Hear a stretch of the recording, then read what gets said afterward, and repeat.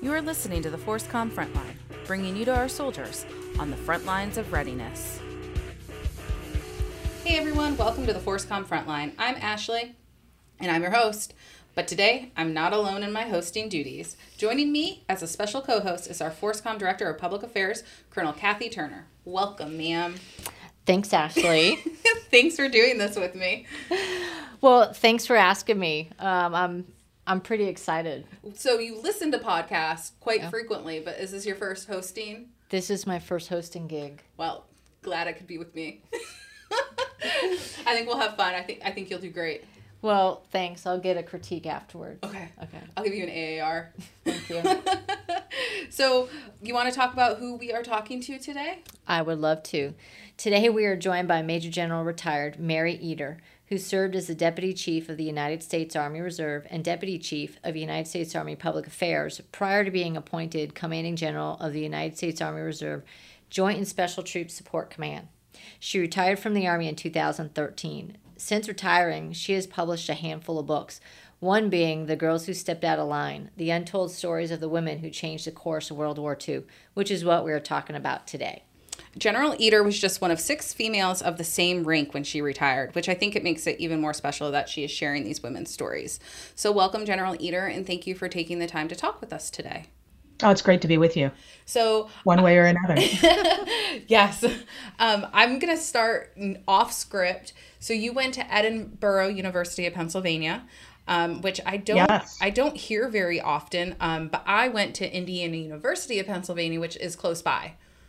No, Western Pennsylvania is, some of the schools are not that well known and some of them are merging now, but sadly, Edinburgh and IUP are not merging together. No. And honestly, whenever I tell somebody I went to IUP, they're like, wait, Indiana, Pennsylvania. They're very confused by the whole thing, and nobody has ever heard of it anyways. So whenever I see somebody who might know about it, I have to mention it. Absolutely. And Edinburgh likes to think they're in Scotland, but they're not. Oh, that's funny. All right. Well, we'll go ahead and get started with the actual conversation now. Okay. So, ma'am, I'll kick it off. In this book, in your book, you talk about women who were spies, women who helped build one of the first topographic maps, women who helped break the coded Enigma messages the Nazi government used, and then also women of the Women Air Force Service Pilots, WASP. So I just wanted to start by asking, how did you learn about these women? Pretty much started by accident. So this was in 2017, and I'd been asked to speak at an event as a substitute. So I had 2 weeks to prepare, and I had just been reading about Stephanie Czech-Radar, who was in the Women's Army Corps, a Polish speaker because her parents were immigrants, and she had just joined the OSS. So she had passed away in 2017, and at her funeral they were talking about how she hadn't received any awards when she left the Army other than an Army Commendation ribbon. So the point of that was to talk about how she was going to receive the award, and a Legion of Merit was presented at her funeral. But when I read about what she did, she was a counterintelligence agent in the OSS, the Office of Special Services, undercover in Warsaw, right at the end of the war, when it was extremely dangerous. And she had no protection. She was without weapons. She had to pretend she was a Polish citizen. And she did some incredible things, and I had never heard of her. And I kept thinking, why don't I know about these people? Why haven't I heard some of these stories? And I kept finding them as the greatest generation passes from this earth in ever-increasing numbers. I kept finding more. So I had a little folder that was getting larger by the time we get to 2019, when I started to realize how I could put them together in a book. All right. And so you mentioned to us in an earlier conversation that since writing this book, you've actually had the opportunity to meet some of the people who have known these women. You've met some of these women. Can you talk about those interactions and how that, and their reactions to your book and actually being able to tell these stories? Certainly. I met 2 of the women, not in person, but I talked to them on the phone several times. One was Betty Bemis Robarts, who was not a code breaker. She actually built the machine, the code-breaking machine that was called, now it escapes me. I can see it. It has the Polish name. It was a Don't big, worry, massive, a big, massive machine, wasn't it, ma'am? the bomb. Yeah. We call it bomb. They called it Bombay. Mm-hmm. It was first started by the Polish people. Then it was improved upon by the British at Bletchley Park. And then they were built here in Dayton, Ohio, at a Navy facility that was a takeover of the National Cash Register plant where they would train their sales reps. So there were about 300 Navy waves who lived there. Now, Betty didn't want to join the Navy. She wanted to join the Army, of course, but she wasn't old enough. So her dad had to sign for her to get into the Navy.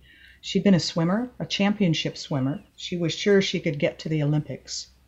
But there weren't going to be any Olympics in 1944. And she said, I was tired of going to college. I was tired of swimming. I wanted to do something else. That's amazing. And her dad signed for her, but he said, you're going to finish this, Betty, because you've never finished anything in your life. She said, okay.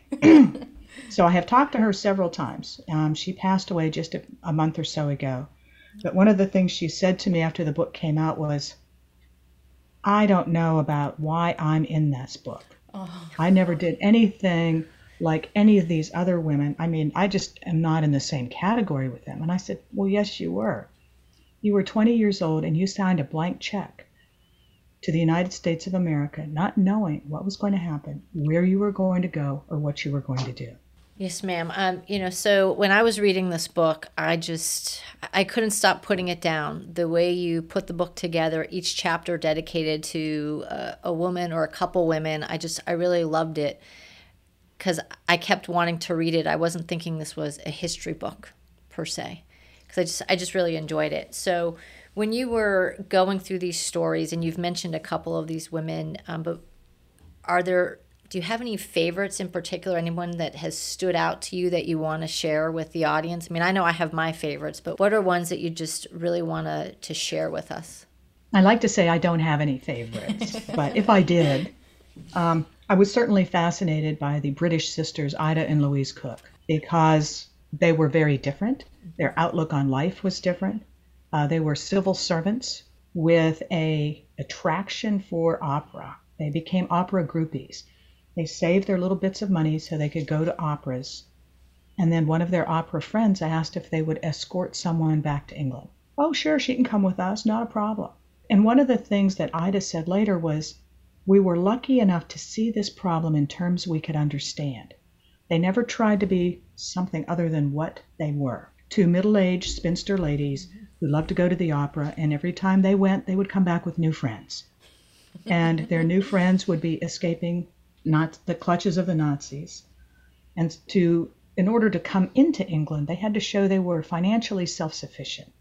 So I learned a little bit about immigration in doing this too. So one of the ways in which they did that was to sell their possessions and transform them into things that were portable, like jewels, furs.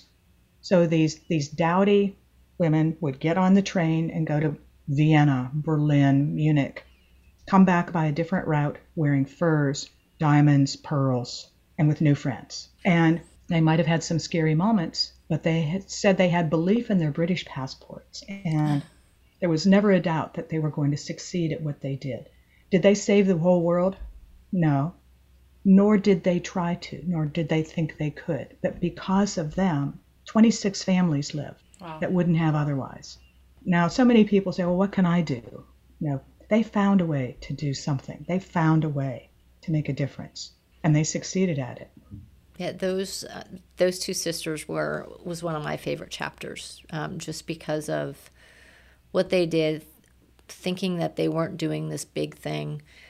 But 26 families, when you look at all these women put together, that's amazing what everyone did. Just thinking, well, yes. I'm not special, but they were so special to those families that they saved. They were. And one of the other ways they funded this was because Ida wrote romance novels. Oh. And she was a prolific writer. Between 1935 and 1986, she wrote 135 of these books. Wow. You can still get them on Amazon. And within that series, there's one series, of course, it's Love Affairs at an Opera. So she got to relive some of their opera trips. But I bought one of these on eBay not long ago Well, originally it cost 75 cents, but it was a little bit more when I got it. No, that's awesome. And she was the president of the British Romance Novelist Association, Oh, wow. where in Britain a romance novel sells once every 3 minutes. Well, Wow. that's No. very true. So there's a story that I remember reading, and I don't want to I want to make sure I don't get the name wrong, but it was a woman, and she was taking paperwork, and she was on a train, and she thought she was being followed, and so she snuck the paperwork into another person's bag. I guess I'm terrible with stories.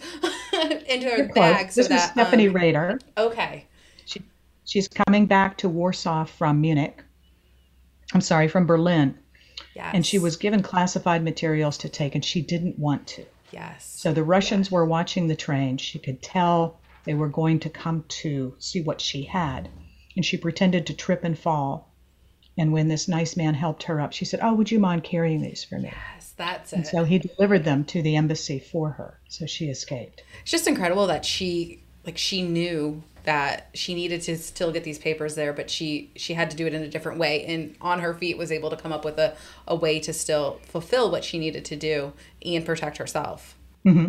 So I had found her story, and I found her talking a little bit about this, but I didn't know much about what she did in the early part of her tour with the OSS until I found, and this is after the book came out, I found an oral history that she did where she talked about her first assignment, which was to the London office of the OSS, and she spent time traveling around Europe along with another woman in a vehicle she had commandeered from somewhere.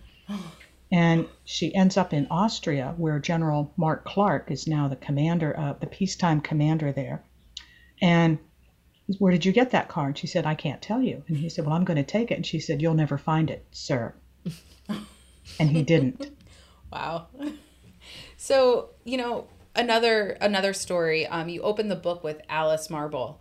And what an incredible story she has in general, the setbacks that she faced, and she continued to persevere throughout her life, really. Why did you want to open with her story? Because it was a great story to start with. I wanted to open with her story because when I started this, I had never heard of her. And as I discovered her story, there's no difference in her celebrity at that time as a tennis star and what we see in celebrities now. Yeah. She won, I think, in the space of 9 years, something like 18 Grand Slams, which is huge. And this is before the time of the U.S. Open and the Grand Slam era even. So she was a tremendous athlete, and she had already suffered through TB and through some amazing setbacks to recover from at the time. So what she had done, I found just to be incredible. And she still wanted to serve in World War II, but she couldn't because of the TB. Right. She couldn't pass the physical. So she found other ways to serve, as many of them did. And the more you learn about the times, the more you understand the connections. And for so many of these people, I found how they were connected not only to each other, but to other major events, or they knew of each other. They'd been in the same place, but at different times. And I was fascinated with all of the connections. But Alice was quite something in herself. There was a tennis racket with her name on it. She sponsored a whole line of clothing. The first tour she did, she modeled clothes everywhere they went, not just tennis outfits, but other clothes. I couldn't use those photos because they're proprietary, and I couldn't track down the owners. Some of these photos were very difficult to find. In fact, Ida and Louise Cook gave all of their pictures to the Victoria and Albert Museum in London, to the theater branch. And it took me weeks to find those. I had looked at 20 pages of vases before I found where their pictures were kept.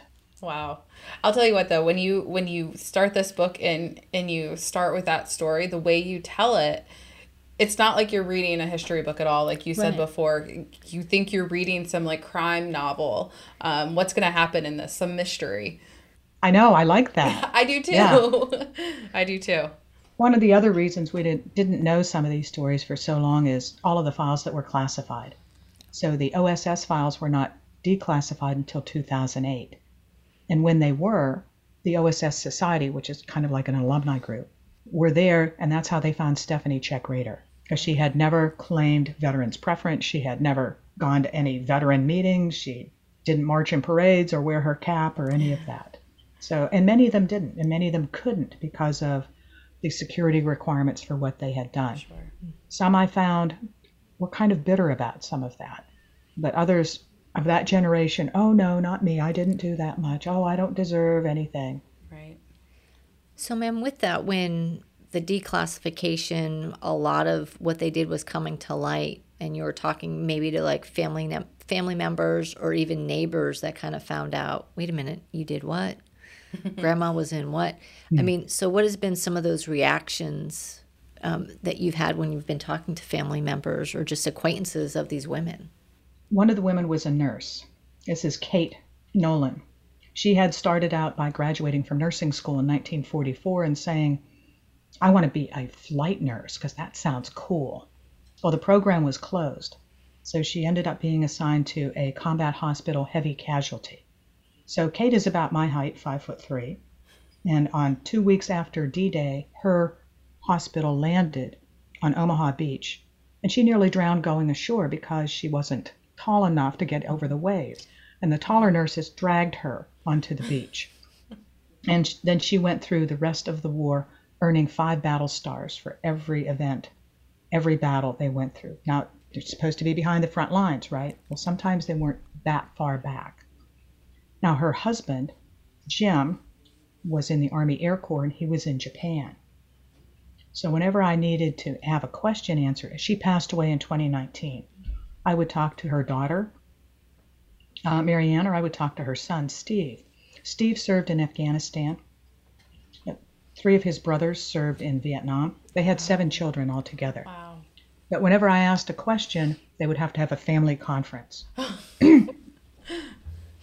and see who had the answer. Yeah. So how did your parents get back together after the end of the war? How did they meet up? We will have to call you back. We have to talk. Okay.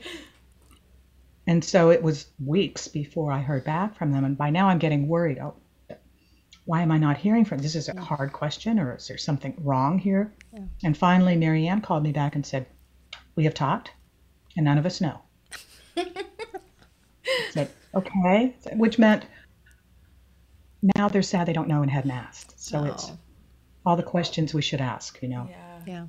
No, but I did find, too, that for many of them, there is a family legacy of service, and you see that in the next generations. Right. In fact, Kate's granddaughter served in Afghanistan. Theirs was just a really touching story. I also enjoyed reading about her time, especially the Christmas story that you had in her chapter. So I loved hearing about that. So ma'am, we've talked a lot about these incredible women, but we want to talk a little bit about you and your career. You've had a very successful military career. So, we were wondering if you could share how you came to join the Army, and is it something you've always thought you would do? It's something I never thought about. It wasn't until I was a senior at Edinburgh and not Indiana that I talked to one of my friends who was in what was then called the College Junior Program. So it wasn't ROTC. Edinburgh didn't have ROTC then, which is funny because I go to the ROTC department now every time I'm there. But she was going to go into the Army, and I thought, that sounds interesting. And then after graduation, I finished my master's while she is a lieutenant and telling me how much fun it is, and not fun in the ha-ha sense, but challenging, exciting, learning new things, teaching yourself leadership, what she's learning. She was in the Ordnance Corps, so I didn't think that was something that interested me, but I thought this is a great way to start in life, to learn all of the self-discipline, the teamwork, all of the things that we talk about that are the hallmarks of an Army career, regardless of what your rank is or where you are. And so I thought I could do that. I could do that for a couple of years, right? Yeah. So that was the goal, to do it for 3 years. It didn't quite work out that way. No, but a few more. Yeah, it worked out pretty well for you, though, in the end. I wonder, too, what did that feel like for you when you retired? You were just one of 6 female major generals in the Army. What an accomplishment. I used to call it like walking on a high wire. You don't look down. You don't think about it. So when I'm in the Pentagon, the only other female general on the Army staff at that time was then Lieutenant General Ann Dunwoody. Okay. So one day, some days you change your uniform every few hours depending on the events. Right. And I had to go to a dress event and I didn't have the shoulder boards. And my XO said, well, I'll go borrow some. And I went, from who? Yeah. And I think it kind of hit me at that point that I had no one to talk to, no one to commiserate with. I really think to be a companion in understanding how things worked and how to navigate some of the systems you have to in order to be successful. So I wonder what So- I'm sorry. No, go ahead. I was going to say, I wonder what your advice would be to other females in the Army who also look to the side and they wonder who their mentor, who their companion could be, and they don't necessarily see somebody. What would you say to them? I think one of the differences between when I started in the Army and now is one of sheer volume. It's more Right. numbers. Right. Yeah. It is understanding that half the talent in this country, 51%, women versus men, not versus men, but with. Sure. Let's let all of the talent in, regardless of who has it or where it's from. And with that volume, I think you have more of a sense of a cohort or a cadre or others to talk to or compare things with. Yeah, I definitely think it's gotten better over time. It also depends on the unit and where you're located. Sometimes there's several similar ranks and teammates that you can look to your left and your right, and then other times it's just like, wow, am I the only one? Or so it definitely has gotten better. So you retired in 2013. So that's 36 years of service, but you are still contributing. And why is that important to you? Why do you want to continue to give back? I think that's true of everyone who has spent their adult life in public service in some way or another. And you say, I have this whole wealth of knowledge. Let me use it to be helpful. Sure. Although George Marshall said, I don't want any 60-year-old generals because they don't take risks. And that was understandable at that time. And certainly reading enough history of World War II, you can see why that was significant for him. But I also know that people would say to me, don't you want to stay? And the answer is yes. But if I don't step aside, somebody else can't move up. I have to go. That doesn't mean I don't have a voice and I don't have things to say, because I've always had things to say, as many people might tell you.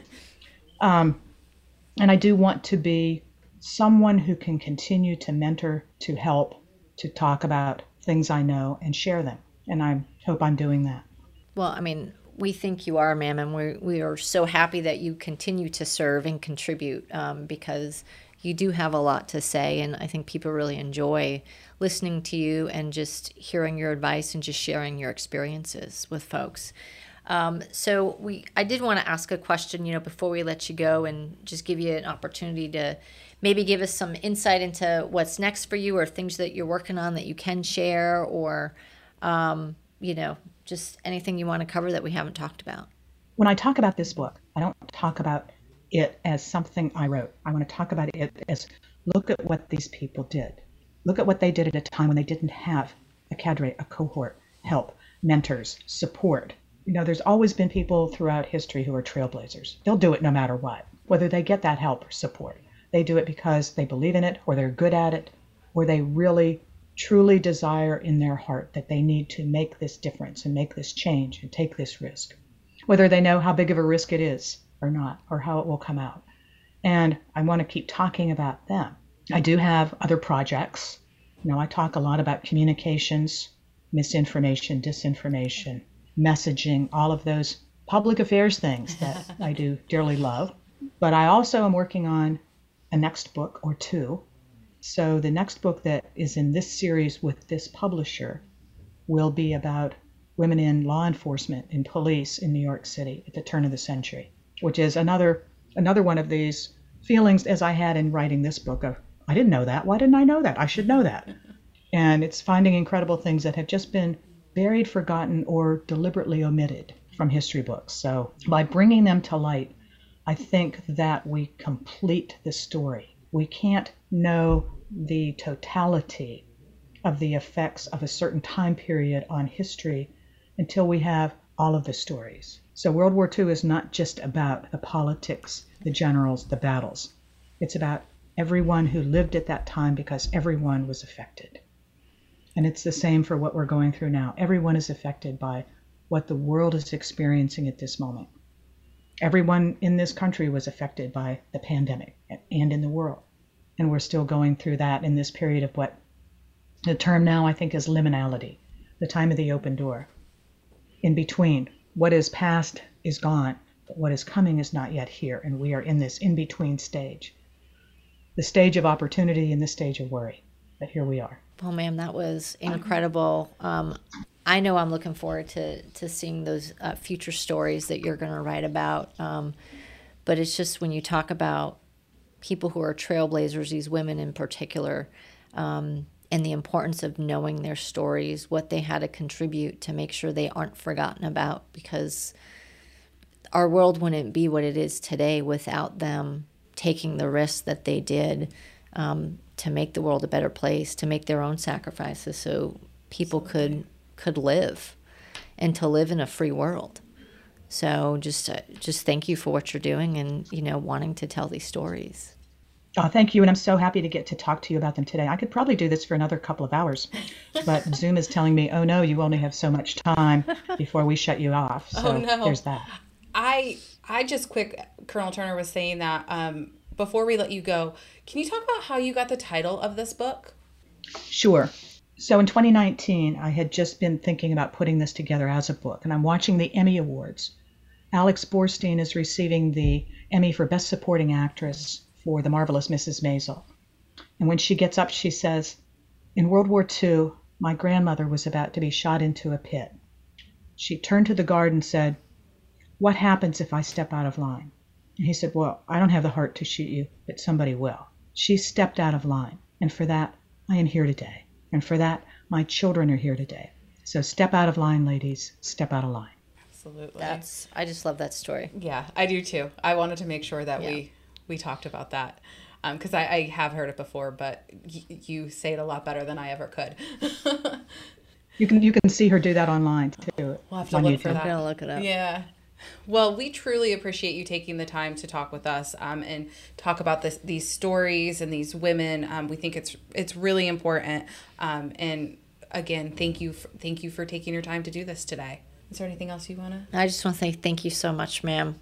Oh, thank you. I'm sure you'll cut out all the stumble parts. You'll cut out all the stumbling parts, right, and edit it. So of course. Of course. That's it for this episode. You can find us on Facebook, Twitter, and Instagram, and you can also find full video episodes of our podcast on YouTube. You can just search for the ForceCom Frontline, and we'll see you next time on the Frontline.